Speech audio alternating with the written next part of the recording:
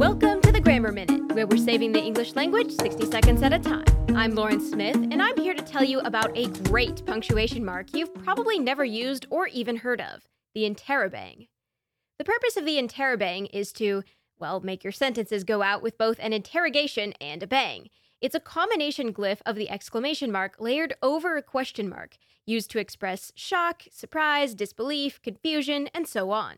It was first proposed in 1962, and as you've probably already guessed, it never really caught on. For one thing, it can't do anything a simple exclamation mark and question mark together can't do. From what I've seen, it's also a little hard to read, as the lines have to be pretty thin, otherwise it just kind of looks like an ink smear.